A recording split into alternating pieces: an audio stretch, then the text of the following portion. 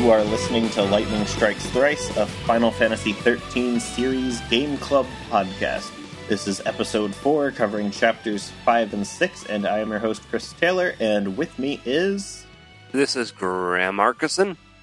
And I am Matt Marcus.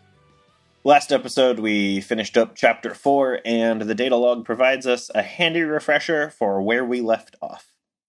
If l'Cie were machines, they would seek to complete any focus without question, but l'Cie are human, and no human willingly desires the slavery imposed by a fal'Cie. Zaz and Vanille support each other in their desperate flight. What is their focus? They are scared to even contemplate the answer to that question. Snow, by contrast, chooses to pursue his objective without hesitation, not because he wants to obey the fal'Cie, but because it is Sarah's wish. He believes without the slightest shred of doubt that his focus is to protect Cocoon. Lightning and Hope, meanwhile, choose to fight. They turn their anger against an unjust fate and a world hostile to their very existence. On their way to Eden at the very heart of Cocoon, Lightning and Hope prepare to enter a military-controlled zone, the Gapra Whitewood.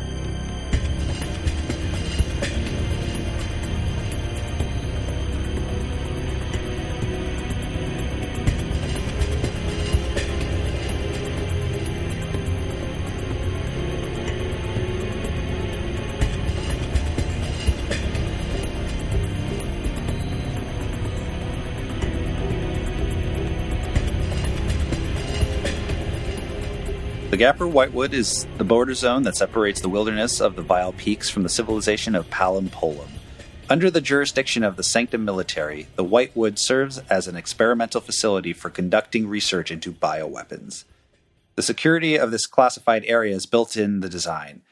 The paths winding through the trees are deliberately confusing, causing intruders to become hopelessly lost. Lightning and Hope make their way into Gapra Whitewood, the proto-ecology belt.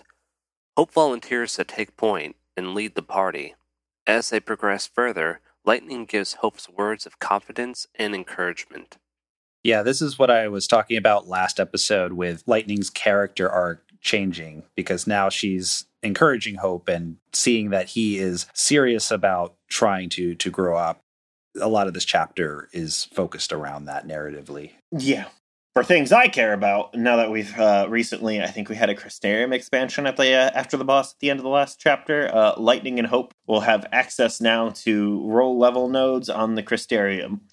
Roll level nodes increase a character's roll ability, which refresher commandos increase damage, Ravagers increase chain bonus, Sentinels boost the damage reduction, Medics increase HP healed, Synergists, it increases the length of their buff durations, and for Saboteur, it increases how long their debuffs happen and how likely they are to hit. Each roll for every character has 5 levels, so there are 4 level nodes for each roll.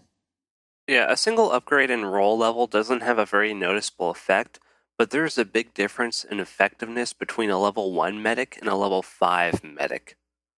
When Lightning and Hope reach an elevator, they stop for a second to talk. Hope asks if Lightning has ever been to the Gapra Whitewood before, and Lightning says that she hasn't. She says it's covered by the Woodlands Observation Battalion, not the Guardian Corps itself. Lightning asks if Hope is afraid, and Hope says he isn't. Lightning then gives Hope the survival knife that we had in our inventory. Hope is thankful that he came with Lightning, and Lightning tells him that she wouldn't have made it this far without him. Taking the elevator, Lightning and Hope ascend into the Canopy Ward Walks. Up here, the party encounters their first Vespids, and they're pretty tough enemies for this point in the game. Yeah, I had a lot of trouble with them. Like, they're even more trouble than the Alpha Behemoths up here. Yeah, the Alpha Behemoths, I mean, I usually pop a Deceptisol in order to rush them, because putting them in stagger, especially when you have launch, makes them very trivial. Yeah, because they have like a 500 chain gauge. So if you start off with their Sager bar full, you're doing 500% damage with each hit at the start. Right, and you don't have to worry about healing because they're being juggled. No.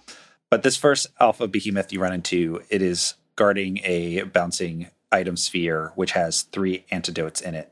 Lightning and Hope suddenly have to take cover and hide because a small squad of bikecraft riding Sanctum troops pass by. I actually don't know if they're Sanctum because of the uniform problem with this game that you don't know who's who, but whoever they are, they don't seem to be looking for Lightning and Hope, the l'Cie on the Lamb.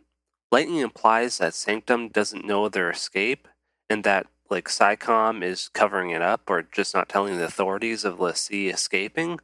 Makes sense. The party descends another elevator, taking them down to the research corridor. I don't think this is the wilderness part of the map yet, but there's a fight with 2 Vespids and then later a behemoth, and an alpha behemoth with 2 Thexterans. That's really tough. In a treasure sphere, the player finds a Hawkeye, which is a weapon for Hope. I don't think it's really anything special. I think it's okay. Or maybe the Hawkeye is a weapon that specializes on magic, which is what you want for Hope, because his physical attacks are worthless. Yeah, this is the magic one. This is huge magic. All right. This is Hope's magic gladius. Hope wonders how the others are doing. When he brings up Snow, Lightning says Snow is too stubborn to die. Quote, he's arrogant and chummy from the get-go. He thinks he's everyone's pal and I never liked him much. Lightning explains Nora, Snow's group of punk friends. They just generally go around cleaning up feral animals that get near the town. Talking about Snow has put Hope in a sulky mood, and he marches forward with his head down. They descend into the bioweapons research site where more feral versions of military monsters are to be found. Located around these kinds of areas are laser fences that the party cannot pass. To deactivate them, you must eliminate all monsters around the area. The party trips an alarm, meaning that the observation battalion will arrive, but Hope doesn't seem to care. I find the behemoths down here to be worse than the upside counterparts. I think they hit harder, and they're faster, and they're harder to stagger. Well, They have a very low stagger bar, but it increases very slowly. They're just tougher. And they have heave, which I don't think the other ones did. It does 75% of a character's HP and damage. And knocks them down. Yeah, that's it. Yeah, it hurts. Mm-hmm. Yeah, and those little laser fences, there are places where the fence won't go away, but you could actually sneak behind it. Yeah, there are areas where I thought, I got to kill all these enemies to get to this little side area, but actually you can just shimmy behind it and not worry about it. When the party is topside again, Hope is so worn out that he is barely on his feet. Lightning stops and lets him catch his breath, which is, again, another sign of Lightning softening up. As they are resting, Hope seems edgy and is playing with his knife. Get used to that. You're going to see this knife a lot. It's I would call it Chekhov's knife, but it would have to go off to be Chekhov's knife. Yeah, it really, really cuts to the heart of the plot. Cuts. Hey. Hi-yo. When Lightning starts interrogating him, she assumes that there's something wrong between him and Snow. Hope admits that his mom was killed and he blames Snow for it. He implies that he wants to kill Snow for revenge. Hope is following Lightning in order to get strong so he can kill Snow. Hope also blames Snow for dragging in the rest of the party members into this predicament. Yeah. When Lightning cuts through a branch with her gunblade, Hope recognizes the brilliance of gunblades and wonders if he can use one. Lightning says it's too heavy for Hope, and then Hope again takes out the knife, and the image spurs a flashback. She is just absolutely destroying the edge of this gunblade on this tree. Yeah, the trees look like they're like techno razor things. They're very sharp and edgy and have little trace lines on them. They mention there explicitly that they're very sharp on purpose. Yeah. The area is very aesthetically pleasant. Yeah, I'm digging it. So, in this flashback, it goes back to day 12, in Lightning's home. It's her birthday, where Sarah and Snow are telling Lightning that Sarah is a l'Cie and she and Snow are getting married. Lightning does not buy it. She practically threatens Sarah when she reveals that she's a l'Cie. We get that famous worst birthday ever line from Lightning. Sarah is so wrecked that she runs off. Snow stays behind to tell off Lightning, but Lightning just gives him the cold shoulder and Snow leaves too. We skip forward to Lightning doing the dishes and she sees the gift on the table for her. It's the survival knife. She says how practical, but that knife does not look very practical. It's huge. Oh my god. It's huge. God, it has no. that ring and the pivot. It's Really weird looking. That ring only exists so you can open and close it like the knife version of a Zippo. Yeah, I've gotten into knives a little bit, like pocket knives recently, and like a 4-inch pocket knife is huge. That thing is like a foot long, that blade. Hope just plays like it with it's a fucking fidget spinner. Hope is always playing with this fucking knife. The thing about the knife for me is it could have been a really cool point of dramatic irony, because Lightning gives the knife that was a present from her sister to Hope, who then wants to use it to kill Snow, who is Sarah's fiance and someone that Lightning hates. So like there could have been something really cool and narratively weighty about this, but I think they squander that opportunity. Oh, I disagree, but we won't talk about that for another couple episodes. Way into this knife. A news report comes up on the TV. There was a pulse foul C in Bodum. The entire district will be quarantined. Lightning then remembers that Sarah had a LaCie brand on her arm, confirming that Sarah is a LaCie. It's pretty shocking for her. How do you not remember that when she says to your face, I'm a LaCie? You think that would be when you remember it, not when you're watching TV. Right, but I don't know, when was the last time anyone has seen a LaCie? Like there seems to be, it's like 500 years or something after the War of Transgression, it seems. And if nobody's seen a LaCie, they don't know what the brand would be or what it would look like.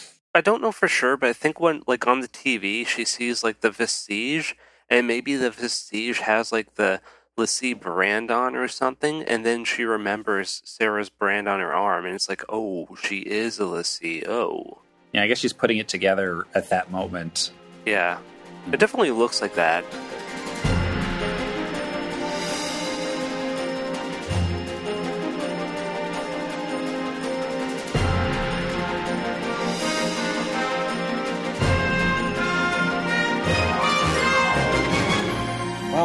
The flashback ends, and we're back to the present with Lightning regretting not believing Sarah. Hope and Lightning continue forward, and a little while later they come across the corpses of Sanctum soldiers. Hope gets very emotional when he reaches out to touch them, but Lightning pushes him away. She gives him more Soldiers' Creed talk about controlling their emotions and forgetting sympathy. She details a mindset of focusing on one's ultimate goal and shutting out everything else. Let doubt take over, and despair will cripple you. Hope is very open to Lightning's quote-unquote strategy to get him through the situation they're in. His ultimate goal is revenge, so he calls it Operation Nora. Yeah, I hate this Operation Nora thing. I don't know if this is a thing that sounds better in Japanese, but it feels goofy and weird, and it gets referenced as if it was a real thing. Yeah. Also, it's not true. Also, Hope it's obviously has the obligation to kill Snow and regrets about what happened, and Lightning represents authority. I can't let go of this dumb acronym, I'm sorry. Oh no, the acronym is bad, but it gets worse. It gets worse, I think, in this chapter.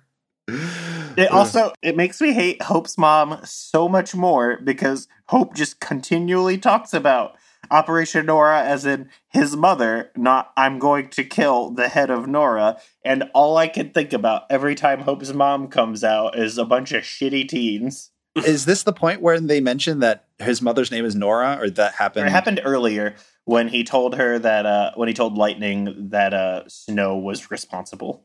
Right, yeah. So, like, the fact that this group's name happens to be Nora and his mother's name happened to be Nora, I find that, like, to be incredibly lazy writing. Oh, so bad. There's no reason why these two things should be the same. I mean, and they probably only did it so that they can make Operation Nora a thing, which is a thing that shouldn't exist at all in this script. And, like, it just drives me, like, this is the first time in the game where the narrative made me mad. It makes me so angry because it just shits on the next hour, right? Because they just want to say, hey, this is the operation to get revenge for Nora on the leader of Nora, and whoever wrote that is way more in love with it than how good it is. And how good it is not at all. Yeah, I mean, all you needed to do is not name it that and just be like, oh, my revenge plot against Snow. Like Operation Stab Stab. Yeah. Operation Heatwave. I gotta quit this podcast. I'm gonna go write Final Fantasy 16. I'm sorry. All right. Well, Hope knows that a revenge won't bring his mother back, but he's not willing to move blame from Snow onto the Sanctum. Hope and Lightning walk away from the bodies. A lit communicator lies active on the ground.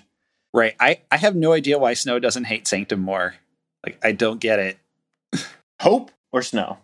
Hope. Why Hope doesn't hate Sanctum more? Because Okay. Sanctum was the one who actually shot the thing that killed his mother. Like, Snow is just kind of helped put her into danger, whether for good or for ill. It's very contrived. He actively tried to save her. Oh my god. It doesn't make any sense. He really should be hating the government right now for the Purge. Like, he was mad about the Purge, and yet he doesn't seem to hold it against the Sanctum in moments like this. It doesn't.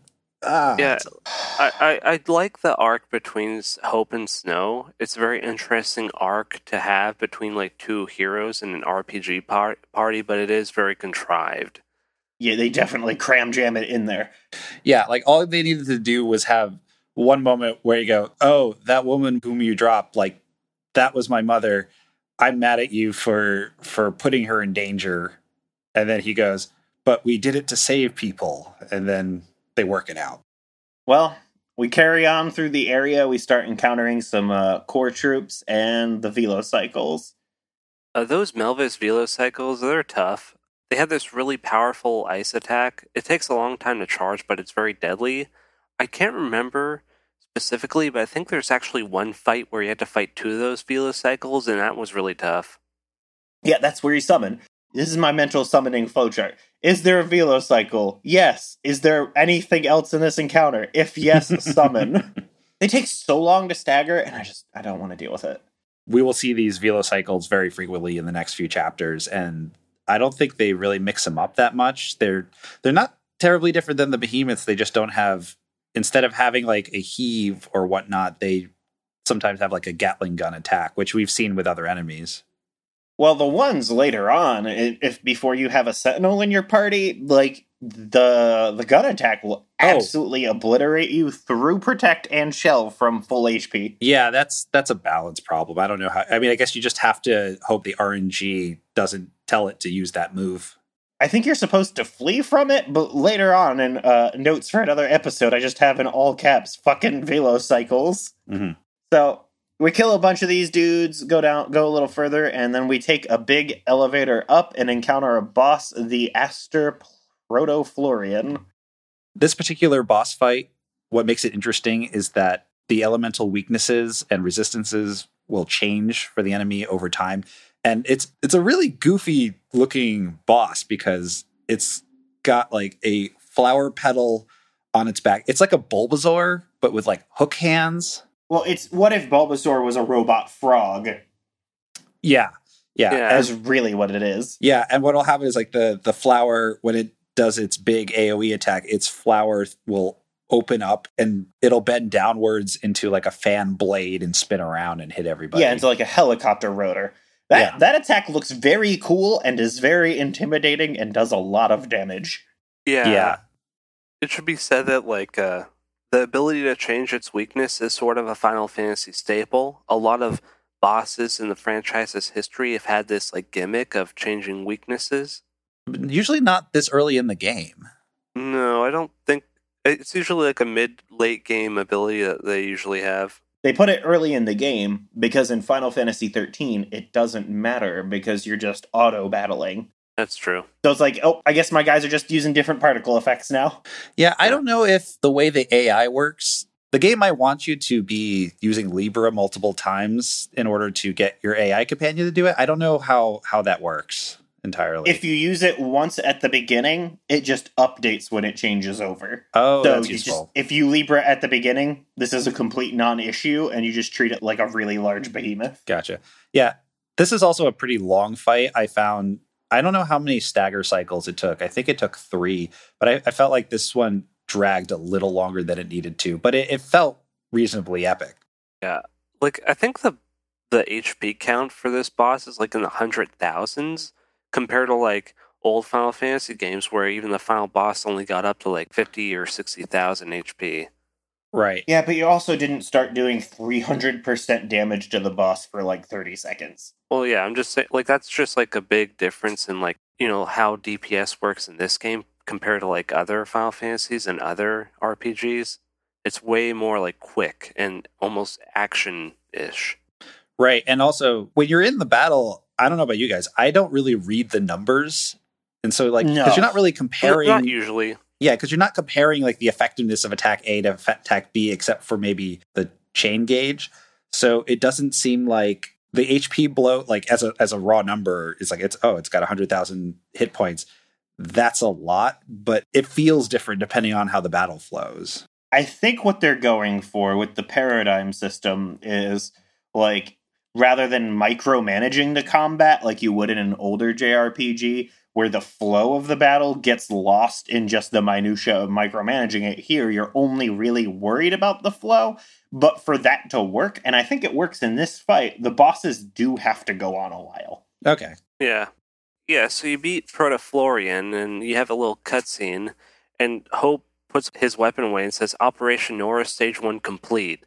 And that's kind of weird because, like, okay, in your big revenge scheme, the very first stage was to kill a giant flower.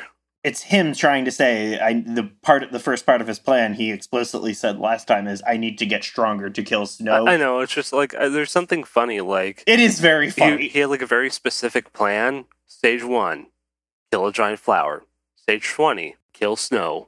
17 sub A is very exciting.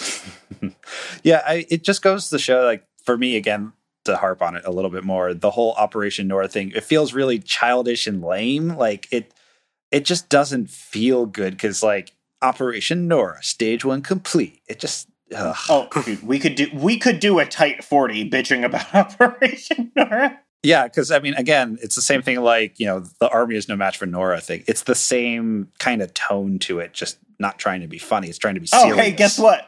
It turns out the army was definitely a match for Nora, and now Hope is mad about it. That was mean about somebody's dead mom, actually. Yeah. Well, oh, God, don't worry. No, don't worry about it. I thought it was very funny. All right.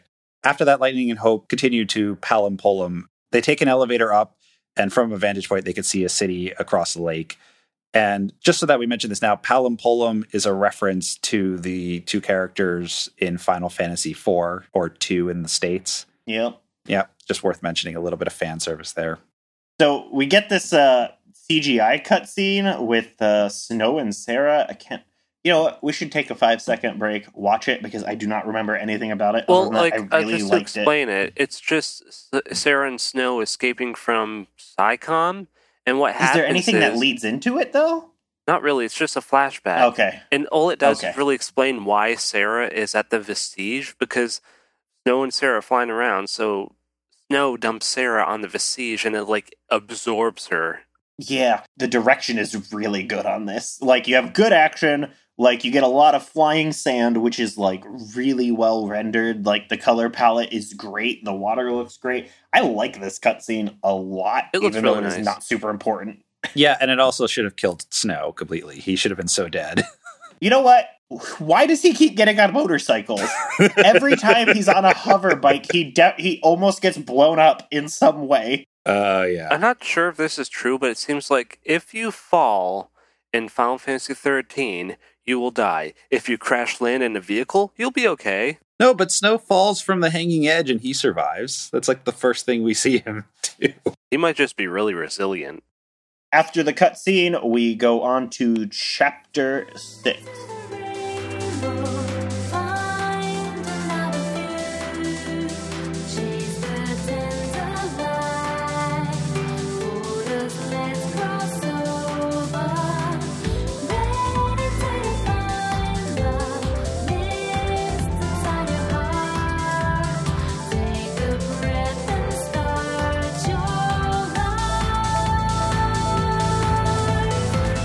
The Sunleth Waterscape, the Riparian Corridor. What the fuck does that even mean? Off limits to civilians, the unusual nature reservation is often visited by Sanctum officials engaged in ecological field studies.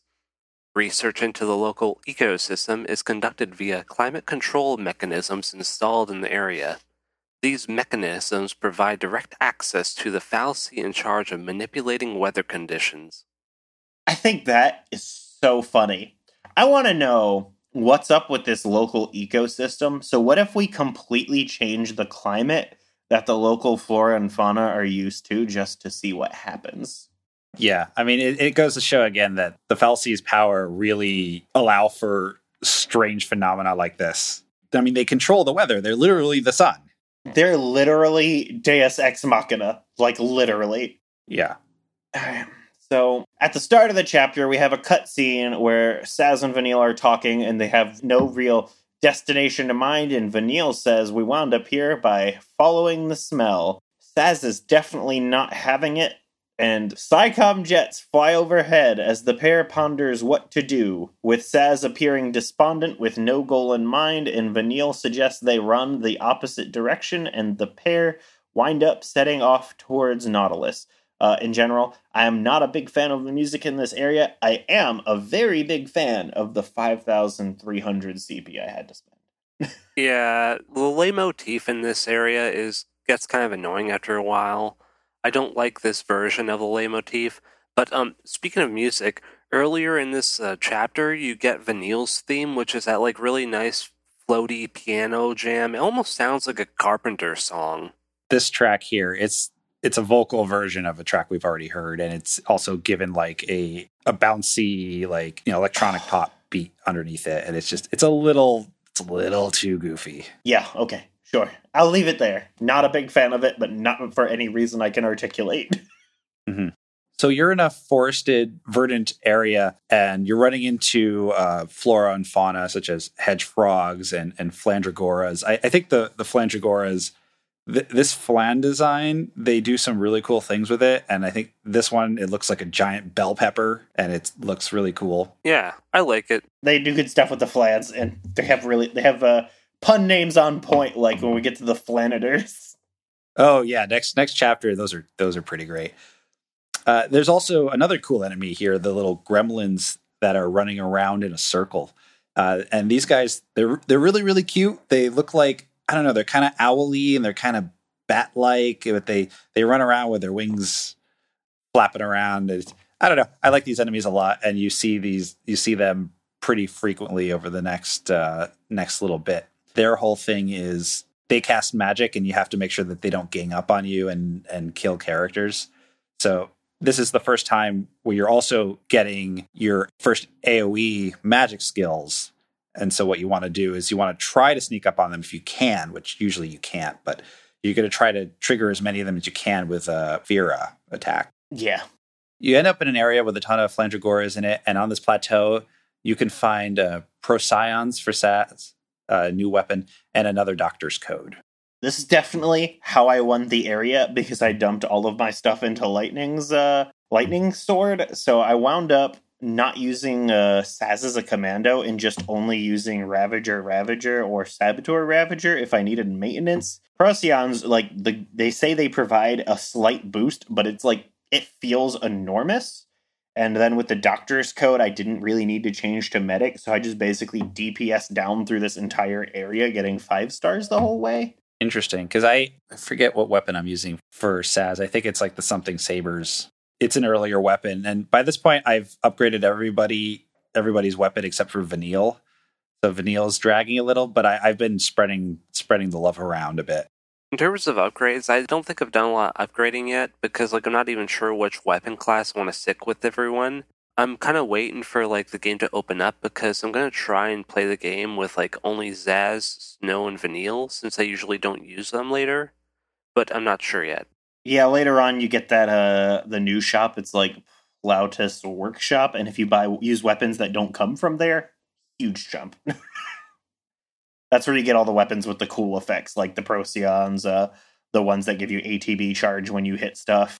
That's where all the good weapons live. Mm-hmm. Mm-hmm. Okay, well, you get a cutscene with an absolutely beautiful sky. Vanille asks Saz about his family, and we find out that Saz is a divorced father or a widow. He has a son. Saz does not want to go home on account of being a lessee, but Vanille reassures him, you might be a lessee, but you're still a daddy. And I think this is the point where the blues music kicks in, which is, I think, called Daddy's Got the Blues. That's neat. I like that.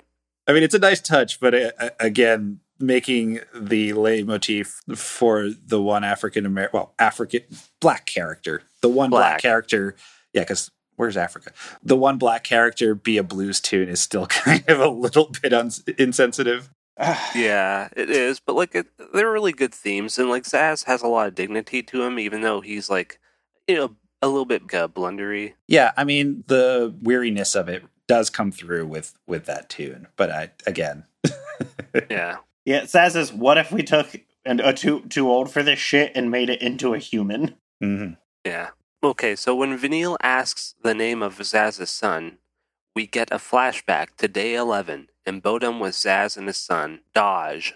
Dodge is wishing on the fireworks and says that Zaz is never happy or smiles. He wished for Zaz to cheer up and be his old self again.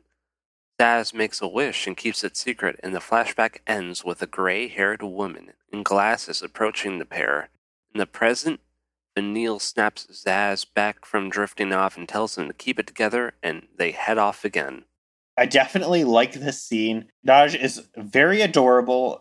Like, as a parent who is very depressed all the time, like, I get absolutely emotionally crushed by Dodge wishing for Zaz's happiness. Like, my kid definitely tries to do things to cheer me up all the time, so I definitely related when Zaz said, now I've got kids looking after me, some dad I am. Yeah, I think Dash is good, but he looks a little too much like a Cabbage Patch Kid for me. Oh my god, yeah, dude, he definitely does. It's a little uncanny, but I didn't realize that until you said it, but it is absolutely true. Yeah. Like, the roundest face there's ever been. Well, the afro doesn't help either because it makes it look like a chia pet. Well, after the scene, we run into some scale beasts, which are pretty tough, and I think the game suggests you want to bypass them. It does, yeah. They tell you that, oh, you don't have to fight these. They won't charge you or anything. You can sneak around them. But you want to do it because they give you You want to do it.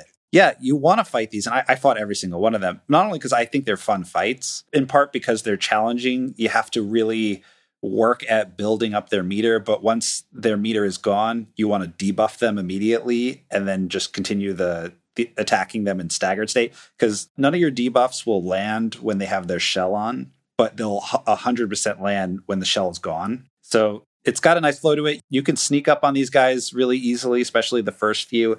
And like we've mentioned, the pacing of the character growth, you're usually at the end of your open Crystarium by the time you get to the boss of the area, and then the Crystarium expands. If you ignore these guys, if you don't fight them, then you're going to be underpowered for a little bit. And each one gives you about, I think, 116 CP. Yeah. Yeah, that sounds familiar. Which, significant enough that you want to do it, but probably also not enough for how much time it takes. They are long fights. They're a long like fight. 2 minutes. Yeah, I couldn't make it any shorter than I was getting. Yeah. Right. But at this point, you have poison too, right? Yeah, you've unlocked poison. That's where you do all of your damage. Most of your damage is, if once they're done staggering, the poison usually will kill them right after or right before you stagger them again. Yeah, poison's pretty good. We continue jumping up and down this like really uneven cliffside, which is like an interesting area to navigate just because it's not a long flat plain. We descend the cliffside in this way, fight a few gremlins, and start a cutscene by a lake. Zaz is tired and needs a rest, and Vanille teases him about it. She says, "How can you take your eyes off of a cute girl like me?" And Zaz just brushes that off completely. He's not interested at all. He takes a nap, and Vanille expresses worry about being able to see to the Chocobo and says, "We need to keep our dreams alive in order to have something to look forward to." Zaz says the next stop is Nautilus, the city of dreams. We cut to Vanille waking up from a nap, and Zaz is gone. And they do a bit of a fake out, trying to imply that he left her. But that lasts all of 5 seconds, because Vanille follows the Chocobo to find Zaz standing and staring into the lake. Zaz tells Vanille that Dodge is a lessee, and we get a flashback to day 5. In the flashback, we go to Uriday Gorge, which is an area that was referenced earlier.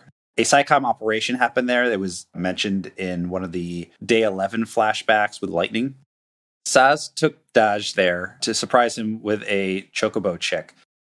This particular place is a source of power. It's sort of an energy plant, and it's mentioned in a data log that it's a common place for kids to be taken to as a field trip. Yeah, it's like when I was a kid, we went to like 3 Mile Island. It's like your like your third grade field trip. Right, yeah. Like we used to go to Mystic Seaport. It was Mystic Seaport or the Pequot Museum for me. That is less cool than an active nuclear power plant. It is. Daj took Daj there to surprise him with a chocobo chick, but when he wasn't looking for a moment, Daj ran into the energy plant. We cut between Saz panically looking and yelling for Daj, and see Vanille and the other character that we've seen before with the cavalry in a blue outfit, crouched over Daj in a smoky room before being pulled away from somebody, getting a good shot of Daj's brand glowing from under his sleeve. Saz spots Daj, and in the process of checking to make sure he's okay, he sees the brand, and he doesn't see anybody else with him because Vanille and the other character have left at that point. We hear Saz narrate that some Pulse l'Cie snuck in and tried to attack the Sanctum fal'Cie, and in its desperation, it made Daj a l'Cie to try to protect itself. Saz says his son is a Sanctum l'Cie, a hero, and he and Vanille are Pulse l'Cie, Daj's enemy. We then see the same lady from before, as Saz says that PSICOM came immediately after to take Daj, and he was continually tested, but they could not figure out his focus. Maybe it was to find Pulse l'Cie, maybe it was to kill him, but either way, how could a kid that young stand a chance? Saz says that Daj became able to sense things from Pulse, and it was he who found the fal'Cie in the vestige. After figuring that it was Daj's focus, Saz boarded the purge train, trying to help fulfill what he thought was Daj's focus. Saz is still conflicted. If he was right, Daj is a crystal now. But if Daj's focus was to kill the vestige fal'Cie's l'Cie, if Saz and the group don't die, his son will become a thief.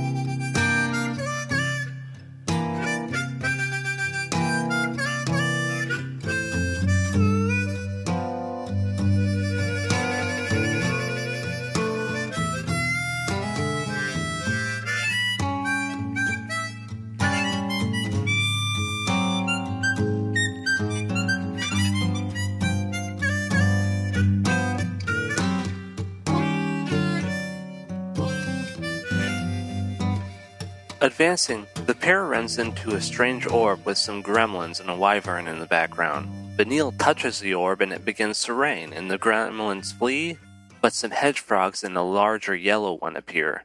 We get a mini tutorial about the climate control orbs and how it can be used to change the enemies that will be encountered in the area. Some are rain shy, and some of the hydrophilic enemies that are rare can be found that way. The fight with the hedge frogs is mildly interesting. The larger one is a mud frog. It has much higher hit points and stagger meter, and if you eliminate enough of the hedge frogs, it has the ability to bring more back into the fight.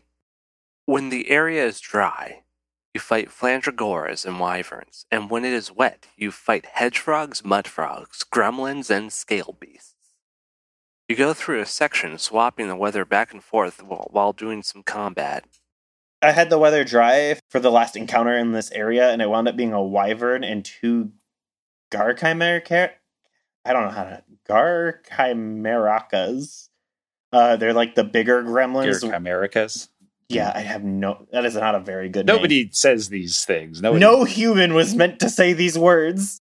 Yeah, they're the gremlins with the way stronger magic. The fight was actually, like, super duper hard, and I wound up getting 1 star on it because I was trying to rush down the mages and basically was on the back foot the whole time with the wyvern. What did you guys do with the weather here? I think I just mixed it up a little bit. I just winged it.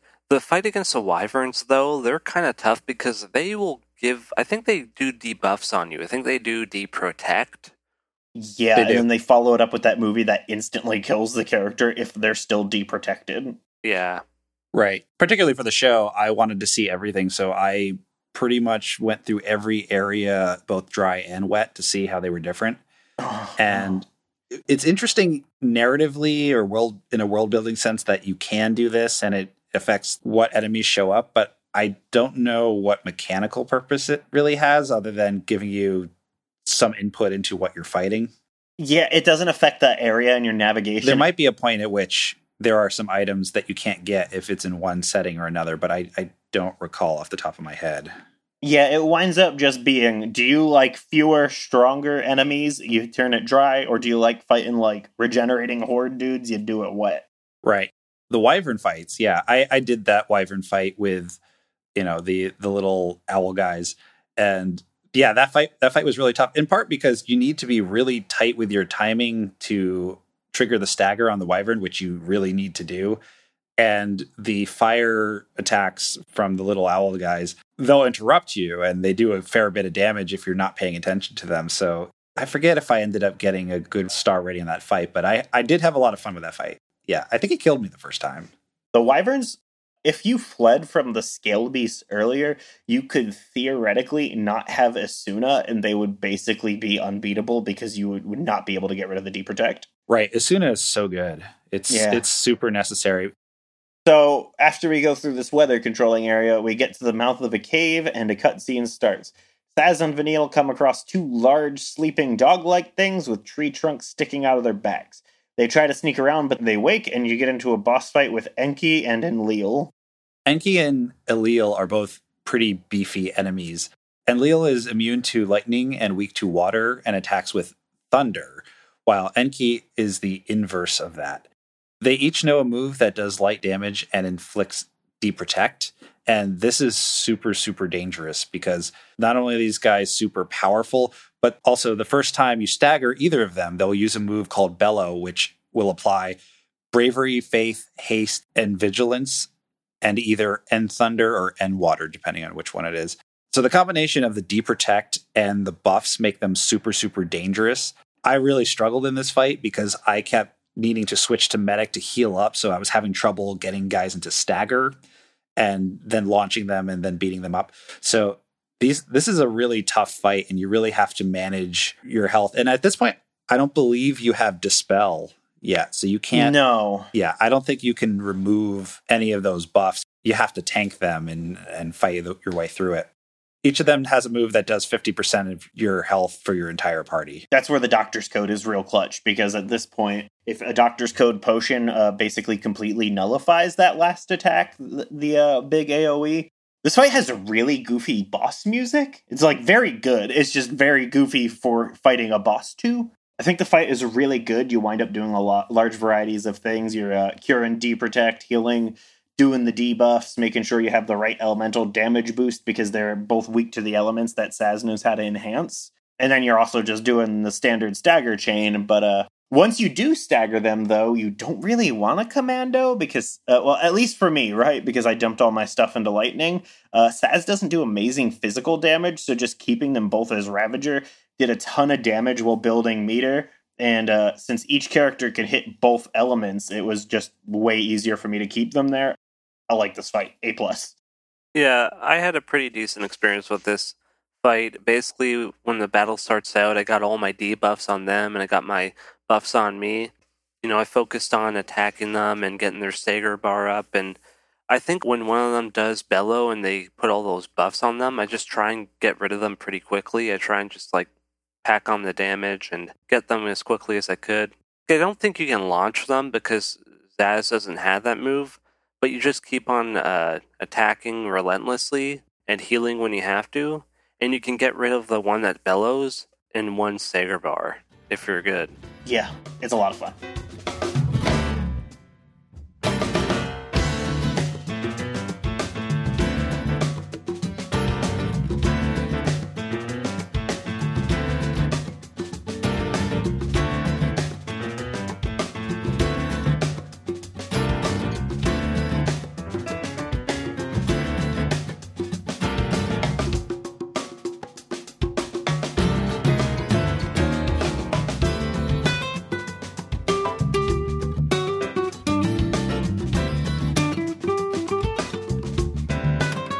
After the fight, you get a Fulman and Riptide ring, as well as a Crystarium expansion.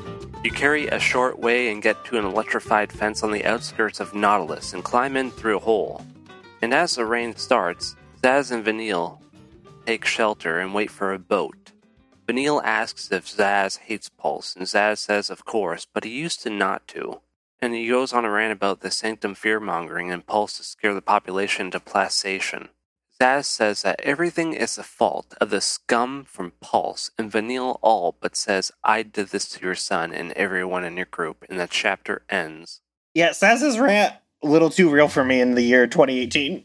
Yeah, like I mentioned this in like chapter 1, but it sounds borderline conspiracy theory or like paranoid nut kind of a thing.